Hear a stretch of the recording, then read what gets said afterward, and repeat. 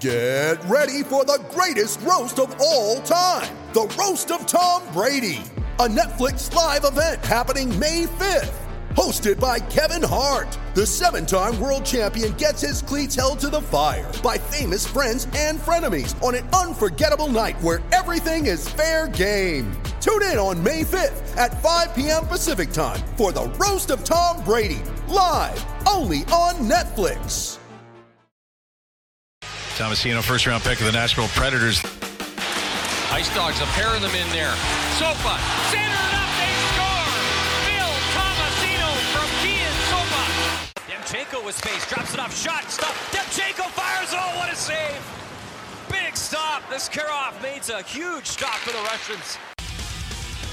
Right wide, here's Cooley looking for Permu at his feet. Permu, Afanasiev scores on the power play, and the Spitfires have tied it at 1. Welcome to the On the Forecheck podcast. My name is Brian Baston, and joining me today is Eric Dunay with a Little World Juniors preview. How are you doing today, Eric?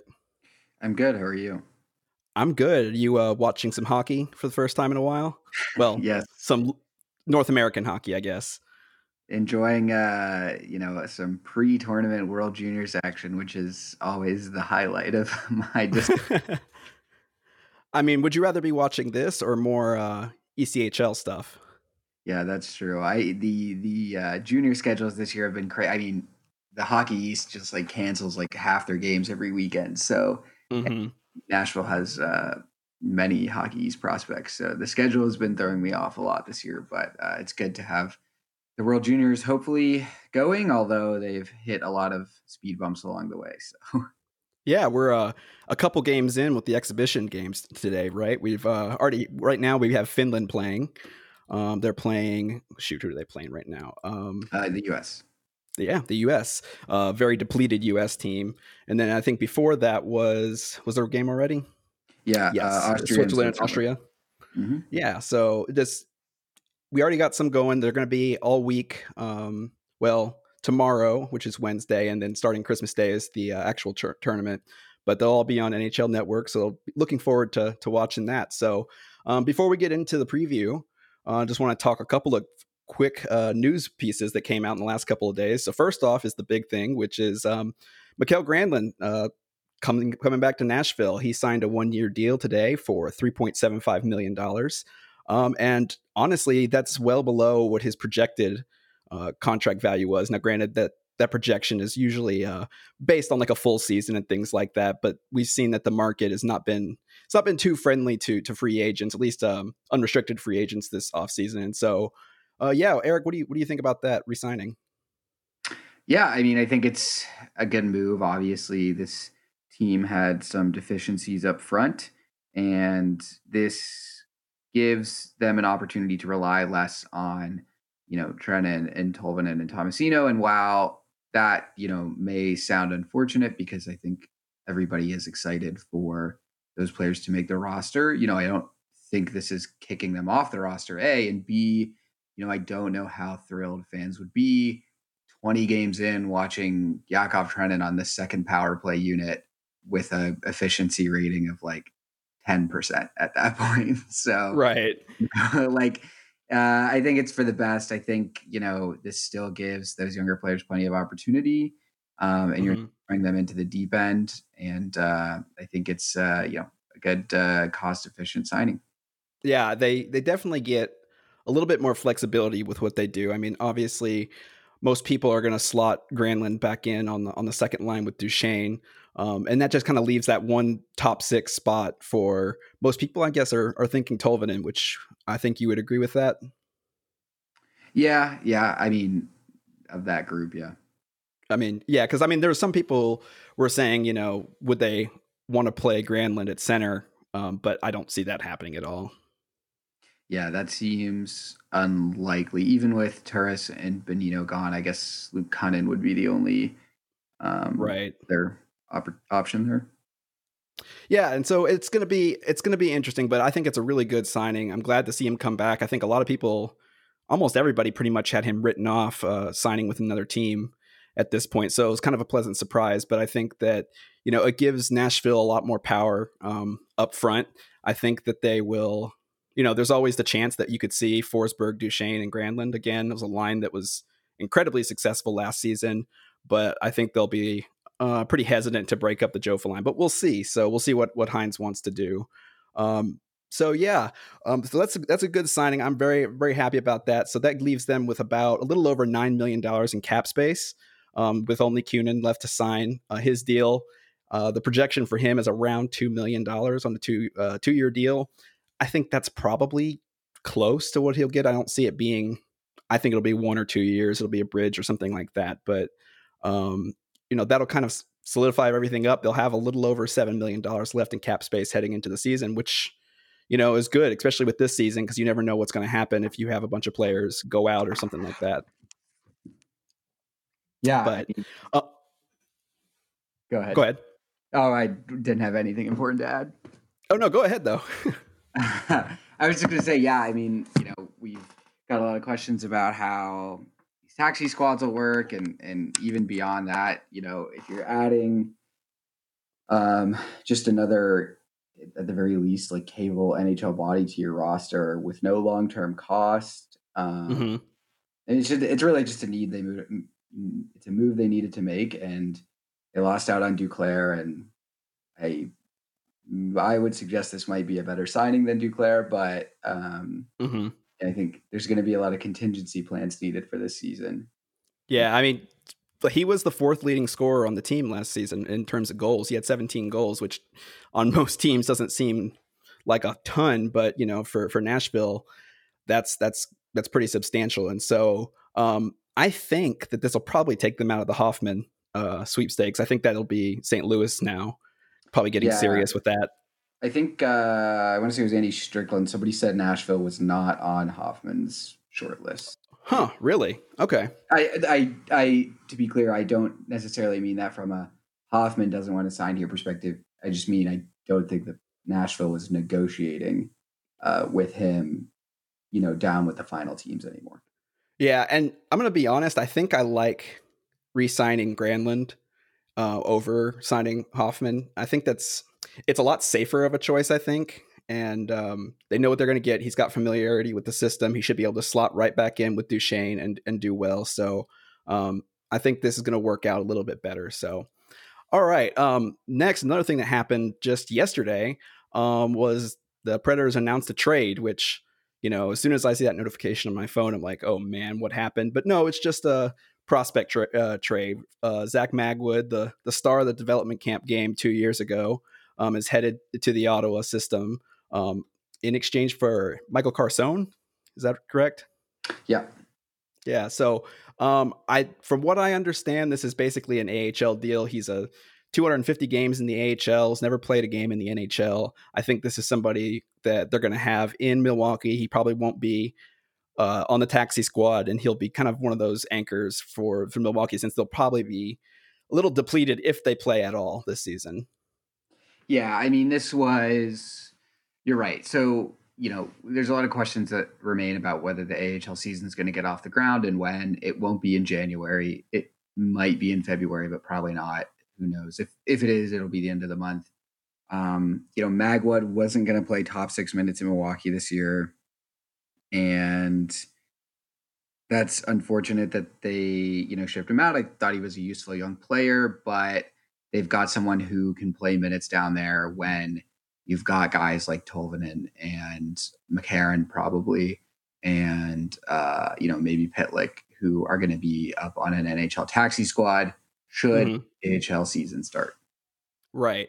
And, Magwood had spent the majority of the last 2 seasons in the ECHL, I think with Atlanta 2 years ago and then with Florida last year. So, I mean, he probably would have seen more games in the AHL this season. Okay, yeah. So 2 years ago, he actually played 44 games in Milwaukee in his first pro year and was fine, 12 points. But last year, yeah, he spent nearly all season in Florida, 51 games, 47 points, was easily their best player, is much better than an ECHL talent, and was fine in 4 games in Milwaukee in a 4th line role. But it was also a 4th line with like him, Matthew Olivier, and like Lucas Craigs.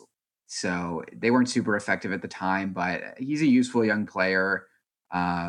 I don't think he'll graduate to the NHL with any regularity, but I think he can be a decent middle six AHL player. But, just wasn't really going to be in this team's long-term plan. So, going undrafted and earning a development camp deal to this is pretty impressive, but yeah, it's just shoring up for, a taxi squad. So, and so what about the new guy, the guy from Ottawa, Carson? I mean, what do you know about him? I've seen just a little bit. I've watched a little bit of film, but not a ton. I mean, what are your thoughts on him? Yeah, I mean, similarly, a bit older, a couple years older than Magwood. Also undrafted, was kind of an odd player in juniors. Only spent 2 full seasons in the QMJHL, but really impressed in his second year. Almost hit 50 goals, I think, with Drummondville, and has been pretty steady in the AHL since. In Utica and Toronto and Belleville. He has pretty consistently hit 27 points exactly a couple times. He's a pretty decent scorer. So 2018-19 was his best year. He hit 20 goals, 15 the year before that, and 13 last year in a bit of a shortened season. He's not going to be an AHL All-Star by any means, but I think this is someone who can easily replace the scoring of, Frederick Gaudreau from last year, even better than Mika Salamaki. And, it's the team that's losing both of them, plus Daniel Carr, and is going to be counting on a lot of younger players to step up and have better years and score. So just a bit of I hate to say veteran presence because he's 24, but right, a useful AHL player that can go alongside the likes of, Tommy Novak and Cole Schneider and Pitlick and those, and provide that scoring punch, especially with Colin Blackwell gone and Jakub Trenin likely playing in Nashville. Right. And, I think he's going to fill that role where you might see him, probably not this season, just because of how different things are. And if they sign him beyond next year, kind of play that like Matt Donovan role where they might call him up, but he may not actually play. I just don't see him. If you're trading prospects, you don't expect to get a guy back with 250 AHL games under his belt. So I think his role is pretty well defined. Although they've started doing this interesting thing now where they're spending big on AHL only contracts for veterans. So like when they first signed Matt Donovan as a free agent, they basically signed him to an AHL deal, and then they said, if you can prove yourself, we'll sign you to an NHL deal, which he did. I think he played like 2 games since then, and then they re-signed him to an AHL deal for the next 2 years, effectively ending any future in the NHL future, right? Relative because he's 30. But they've done this a couple times now. They did it with Cole Schneider too, where they signed Cole Schneider to like a $700,000 AHL only deal, so he's not counting against Nashville's cap scenario in terms of number of contracts or anything. But they're giving him tons of money, more than Cole Schneider deserves it. He's been in the league forever and he's a top line scorer, but those guys, they can't call up until they sign them to NHL contracts, and he can sign an NHL contract whenever he wants. Mm-hmm. So that's an interesting turn of strategy that we never really saw before and have now seen a few times since. So don't know if that continues, but it's not a bad idea really. No, translated to quite a bit of success last season. Unfortunately, they didn't get to follow through on their awesome regular season up there in Milwaukee. But, I think that has had some positive effects for the affiliate. And I think that they'd probably appreciate it in the organization up there. So, all right. Well, I think that's about it for the news. And so let's get into to what we came here for. So let's talk World Juniors. So.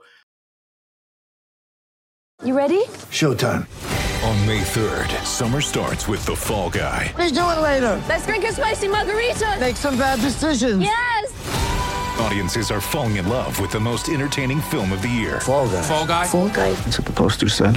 See Ryan Gosling and Emily Blunt in the movie critics say exists to make you happy. Trying to make it out? Nope. Because I don't either. It's not what I'm into right now. What are you into? Talking. Yeah. The Fall Guy. Only in theaters May 3rd. Rated PG-13.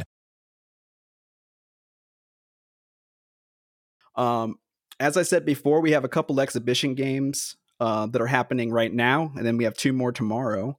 And then on Christmas Day is when the tournament starts in earnest. So what we'll do is we'll start with the teams that have Nashville prospects. So let's start off with Finland with one of your favorite prospects. They're playing right now, but let me know what you think about them.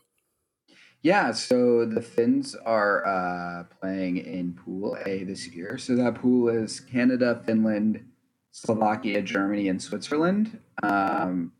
They should very easily leave the group stage in second place, potentially first place, although I doubt it, and are certainly good enough to compete for a medal. This is a team that lost in the bronze medal game last year to Sweden. But the big storyline coming out of Finland is, their defense is very good, as is their goaltending, but more importantly, they have Anton Lundell back, who had to miss last year's tournament due to injury. And I think I saw on Twitter today, somebody described watching Anton Lundell this tournament will be like watching like Nico Hischier play in the AHL.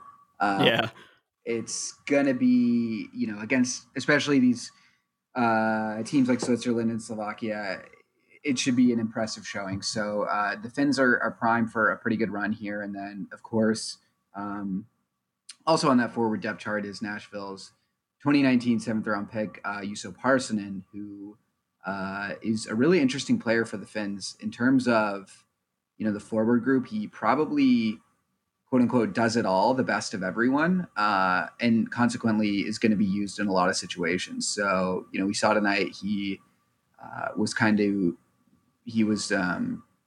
playing on the Finnish power play on that right face-off dot, scored Finn's only goal in the first period from a nice shot from that spot. He'll be used on the penalty kill, was tonight, 5-on-4, 5-on-3. Actually kind of helped give up the U.S.'s only goal, but it was also a 5-on-3. There wasn't much he could do. And he'll be centering most likely that second line at even strength as well. So he's going to be playing a lot of minutes. I mean, all eyes are going to be on Lundell. Against this competition, Parssinen has a good chance to stand out. He won't be the best skater on the ice at nearly any moment, but he's got a lot of sneaky good offensive skill. He'll be able to drive play really well. He'll be able to push transition really well, as he does in La Liga with TPS. And I think it's going to contribute to a lot of playmaking at even strength and, him specifically goal scoring on the power play. So it'll be an interesting tournament for him. Not a ton of 7th-round picks that make a lot of noise at these, but I think he's a bit of a different story. Yeah, and it's interesting to see him playing kind of a do-it-all role, almost a two-way forward type of role with the team. And, is that kind of the role he plays over in Liga? Is he kind of a do-it-all guy there too? Or is this something that he's stepping into? No, yeah, that's exactly his role in the Liga. So he is primarily TPS's second line center as well. Has played on the first line here and there. It's actually only his first full season in the Liga, because he basically played a whole season at the U20 level last year and 30 games in the Liga.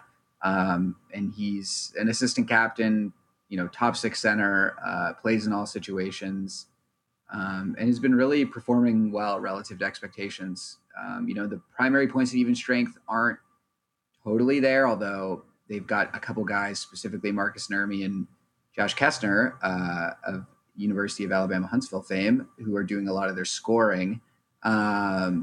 But he has been good given the circumstances. And I think this tournament could be a good confidence boost for him for the second half of the season. Yeah. It'll be exciting to see. I think it is interesting to see that, Finland probably has a chance to medal, or at least get a chance to medal again this year. And that's kind of a good thing, because we'll get to see hopefully get to see a ton of the Predators prospects in this tournament. So moving on from Finland, next is the team that probably has the most Nashville fans, I guess, will give you the most bang for your buck with Russia. And then they've got 3 of Nashville's prospects. They have this year's first-round pick, Yaroslav Askarov, in goal, and he's been tremendous so far this year in the KHL. And then there's also Semyon Chistyakov. Is that right? Yeah, Chistyakov. Nice. And of course, our friend Igor as well, another KHL player who will probably be heading back after the World Junior. So, what's your take on this Russian team? Yeah, so every year, I guess there is what is called the Group of Death, and in this case, it's Russia's group, and it's Russia, Sweden, the U.S., Austria, and the Czech Republic. And the poor Czechs, wow, sorry, Cole Caulfield just scored an amazing goal. All right, Nice, really, yeah. The 2-1 now.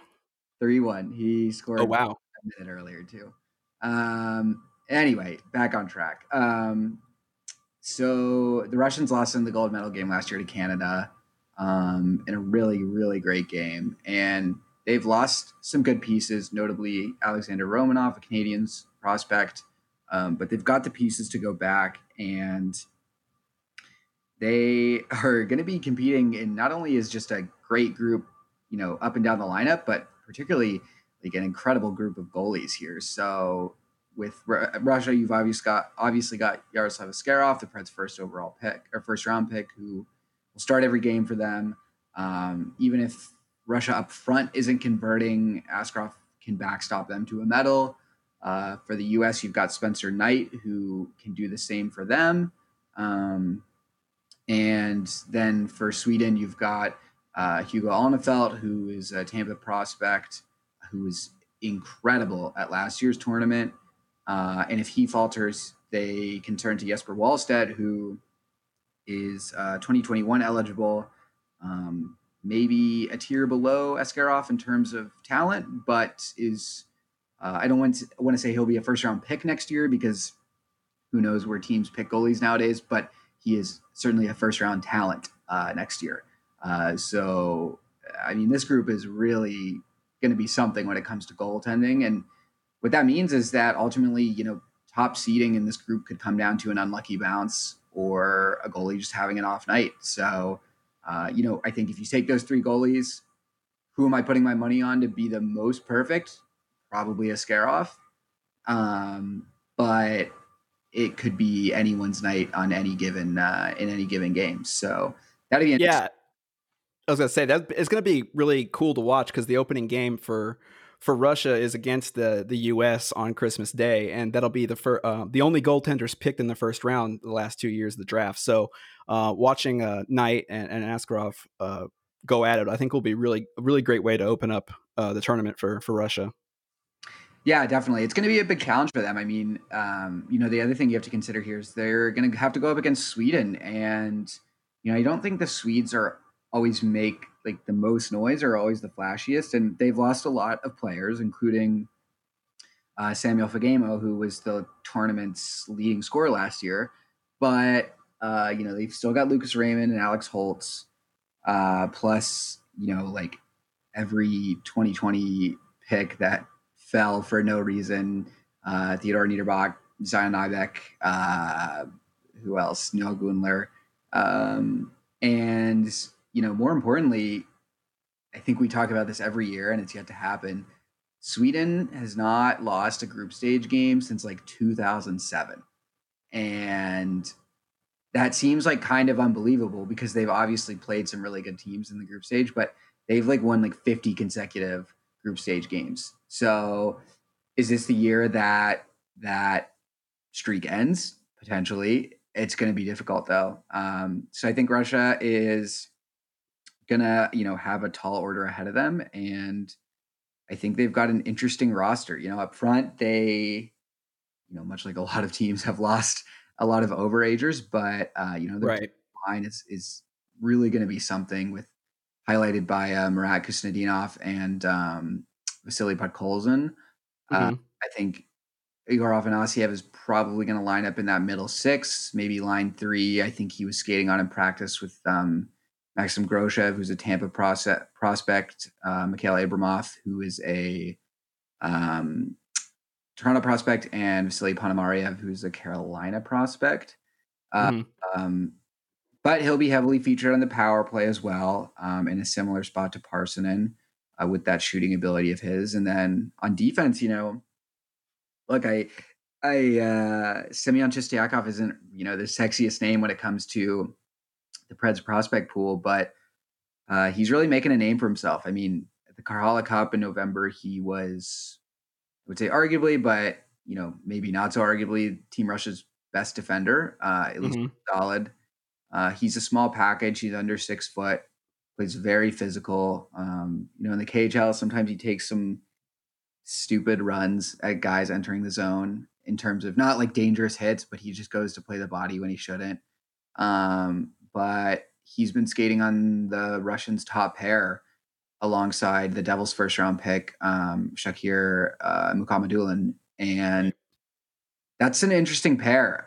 And given Mukhamadulin's tendency to join the rush and skate up and sometimes make mistakes and give the puck away unnecessarily, a lot of that shutdown duty is going to fall on Chistiakov's shoulders. And I'm excited to see how he handles it. I think he has a tall task ahead of him, but I think he's got the talent to accomplish it. And I hope that, if Russia goes far, or even if he plays well, that I think a lot of people will start recognizing his name a bit more as someone who, bear in mind, at 19 years old is playing regular-ish minutes in the KHL, and well, for that matter. So, and he doesn't necessarily have. I mean, he's not on a loaded, quote unquote loaded team.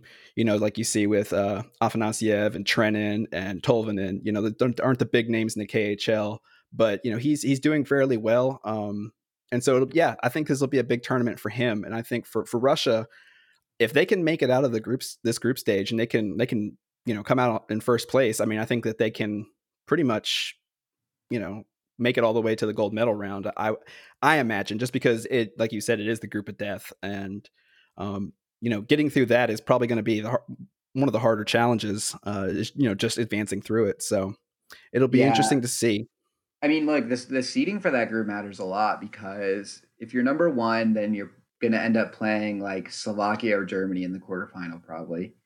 If you're number 2 or number 3, then all of a sudden that becomes either Germany, maybe Finland, maybe Slovakia. But if you drop down to 3, or 4, excuse me, I don't think they'll fall that far, but like one of those top 3 teams is going to have to play a pretty good, probably Finnish team in the quarterfinal, and right, has the possibility of losing there. So, and then I mean, at that point, it's really anyone's game. So, all right, so so for Russia, they've got a game, like we said before, on Christmas Day against the United States. I believe it's going to be at 8:30 p.m.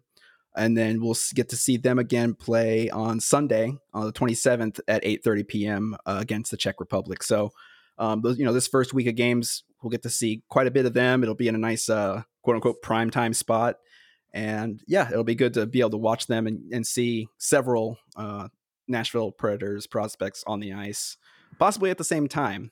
So, all right. So moving along is probably the prospect that has the most immediate impact on Nashville, and I think maybe the most important one in this tournament is Team Canada. And of course, we're going to see Philip Tomasino on the team. I think until practice today, he had been on the second line, and I think maybe he'll.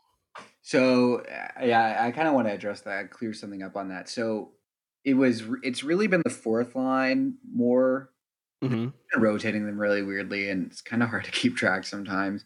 So up until yesterday, he was skating on a line with Quinton Byfield and Connor Zary. So Byfield, King's second overall pick this last year, Connor Zary, first round pick of the Flames. And that was, as written on paper, line 4. Right. The 2 extra forwards up until the other day for Team Canada were Dawson Mercer, Devils pick, and Ryan Suzuki, pick. What I think they've been doing the past 2 weeks is rotating in those extra forwards. Mm-hmm. So Suzuki has been in place of Tomasino for the past 2 days in practice. And I forget where Dawson Mercer's gone. But I think given the amount of time that Byfield and Tomasino and Zeri were together, and Tomasino's impression at selection camp, where he led the entire camp in scoring. Mm-hmm. Do not anticipate he'll start the tournament as a scratch. Right. And I don't think it's likely he gets scratched, but that is what happens when your Team Canada is. You have 14 forwards who could all probably play in the top 6 of nearly every other team. So yeah, it's a loaded team. I mean, we're talking about Tomasino getting rotated out for Ryan Suzuki. I mean, there's a ton of talent there, and so I can understand why. I think it's easy to look at those lines and say, oh, well, like Quinton Byfield is probably not the 4th best center. Like, why is he on line 4? Like that lineup isn't corresponding to okay, like we're just going to slot in who we think are the 12 best players 1 through 12, right? Like obviously they've been building a lot of chemistry through camp. They're going to be highlighting Dylan Cousins and Kirby Dach a lot on the top lines. But, Tomasino playing on line 4 is by no means an indictment of him. I think it just speaks to the depth that Team Canada has, and I think it speaks to the line combinations that they found. And look, if I get to watch a couple weeks of Tomasino playing alongside Quinton Byfield, I will certainly not be complaining. So no, I think that'll be with him and Connor Zary. I mean, that's going to be a really fun line to watch. So I think that'll be good. And again, I think Canada is likely the favorites for the tournament, especially avoiding the other group. But I think for them, from what I understand, a lot of it's going to come down to how well their goaltending is going to be. What are your thoughts on that? Yeah, I mean, like every year it seems, right? Like some nations have like the same storylines every year, and I think for them it's just always like, not that their goaltending is necessarily bad, right? But it's not Askarov, it's not Knight, it's not Onefeld, it's not one of those standouts, right? So I don't know. I don't think that the ship will sink with goaltending this year for Canada. But we're also not that far removed from Hockey Canada doing that whole audit about why Canadian goaltending was failing, and because they basically lost the World Juniors because of it. They should easily get out of the group stage as the number 1 seed. If they don't, then something crazy has happened. They've got the talent up front to get into a shootout, not a literal shootout, but an offensive shootout with pretty much any other team. And I think that, I don't even know who really is going to be their day 1 starter. I think, who was it that got named their starter for their pre-tournament game tomorrow is Devin Levy, who plays in Northeastern with Venerable Fontaine. But between him, Dylan Durand, and Taylor Gauthier, who's 2021 eligible, nothing there that stands out to you as either of those guys can steal a game. But a lot of people have been hyping up Levy going into this tournament. I mean, he's had some okay years in the WHL. I think if he can catch fire and have a good couple weeks, then that's a huge boost for them. But I think it's just okay. I don't think they'll lose a medal because of it. I don't think they'll win a medal because of it. And that's pretty much always been their calling card. So, yeah. And, for them, it's also pretty good because they've got, they don't play until the day after Christmas this year. They're going to play, and they're opening with Germany, who's going to be quarantined most of this week. They're not going to be playing any exhibition games. And so they'll be coming in kind of cold against Canada, and then Canada will play the next day on Sunday at 5 p.m. Against Slovakia. So I think they're going to have a pretty decent, opening couple of games to start the tournament, and I think that'll be good for them. So we can talk real quick about the remaining teams. So in whatever order you want to go in, we can kind of quickly go over the other teams. Yeah, I guess I'll just stay with the rest of that group.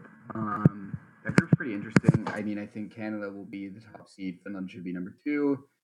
I think Slovakia and Germany are pretty even, roughly. Germany's biggest question is they have no Lucas Reichel, and Stützle is coming back from, I think, a broken wrist. So, Mm-hmm. Look, they're not going to beat Canada. And they're not going to beat Finland. So it's really about beating each other. Right. The Slovaks, biggest question is Maxim Kackovic is not there. Continuing the Slovakian tradition of not bringing your best offensive player to this tournament. No, it's actually a pretty good reason. So he was basically kicked out of camp because their reasons cited were like unsportsmanlike conduct and all this stuff. He apparently concussed a teammate like in practice, Mm-hmm. et cetera, et cetera. So anyway, they still got Martin Chromiak. They still got Samuel Kanashko. And most importantly, in net, the Slovaks have the biggest X factor of the whole group, Samuel Hlavaj, who has a habit, like a lot of Slovak goaltenders, of stealing some games and getting some people on upset alert against a U.S. or a Canada late into the third period. So I think the Slovaks will probably come out on top. I just don't think the Germans have the firepower. But both will be icing pretty interesting rosters. And then I think the Swiss will finish last. They've got largely nothing to write home about. All of their big performers from last year are gone. They've got a couple of 2020 ineligible players, mostly on defense. Giancarlo Stanton, not Giancarlo Stanton, although their names are nice, close. Noah Meyer, stand out. But they just won't have the legs to compete. I think they could catch someone like Slovakia or Germany sleeping and maybe eke out a win. But I wouldn't expect them to make it to the medal rounds. And then on the other side, I guess it also should be noted there's no relegation this year because all the other lower divisions events were canceled due to COVID. So, in what was probably going to be a relegation round between Switzerland and Austria will not exist. But then on the other side, you've got the Czech Republic, who I probably feel the most bad for. They're not bad, but they aren't good enough to break in the top three there. So their only group stage win will probably come against Austria. They might upset someone else, but it's doubtful. Their goaltending is a question mark for me. Their defense is interesting. Martin Haas, Simon Kubicek. They've got a 2021 draft eligible defender too, who is probably going to be playing top 4 minutes, and who I really like is a very probable first round prospect next year in Stanislav Svozil. And then the Austrians, it's basically just the Marco Rossi show. Nothing really else to talk about. Although Senna Peters would like to disagree. Very interesting player, undrafted this past year. I don't think he goes undrafted again. But Austria is in a worse position than Switzerland. I'll just be tuning in really to watch Marco Rossi circles for 20 minutes a night, and everyone else fail to catch up. Yeah. A side note about him, I saw The Athletic for Minnesota. They talked about the question of whether or not Rossi will make the team this season or not. What are your thoughts on that? Yeah, I mean, I admittedly try my best to not follow the Minnesota Wild's offseason moves when I can. I think he's good enough to survive in the NHL right now. It seems likely that tomorrow you will probably be listening to this after tomorrow. So on December 23rd, the OHL will be announcing an indefinite pause to their season plans. Really? I think so. So, let's say it's unlikely that the OHL starts up this season, or at least for a while. Why not? Like, what do you have to lose? I'm not a huge believer in like completely ruining a prospect because you rush them into the NHL. It may make things take a little longer, but you're not going to like ruin their career. he's got the strength and the mental fortitude to get going up there. So I don't know. Yeah, I mean, I just remember draft night seeing him drop for some reason down and thinking that maybe Minnesota was going to take Askarov. And I don't know. I don't know that Rossi would have gone past 10, but man, my hopes got up there. I think it worked out for the best, but that would have been amazing to be able to get Rossi at 11. So, all right. So you talked a little bit about Sweden already. So I guess with the US, they're coming in without several key players. What are your thoughts on that team and how they're going to finish in that group? Yeah, I think they'll be fine. I think up front, I mean, they've got some great names. One name I think that a lot of people are going to be watching is Cole Caulfield, who had a pretty bad tournament last year, to be honest. And he's going to have to get that going this year. Bobby Brink, Brendan Brisson, who else? Alex Turcotte, obviously. Trevor Zegras, who had the tournament in assists last year. One player I'll be watching is Matty Beniers, who's the only 2021 eligible player on the U.S. roster, plays at Michigan. Will be a top 15 pick in July. He might be centering that second line, so I think he is tonight. So we'll see. I think the biggest question mark for me there is their defense. Cam York is the big name coming back. I not as high on him as others.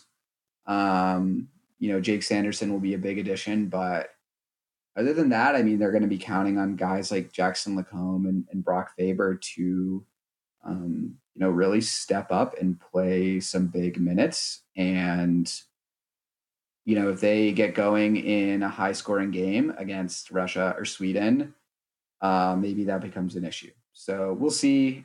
They've got a lot riding on this tournament after finishing sixth last year. The big question becomes, after such a heralded U.S. National Development Program class a couple years ago, if they finish outside the medals again this year, then what?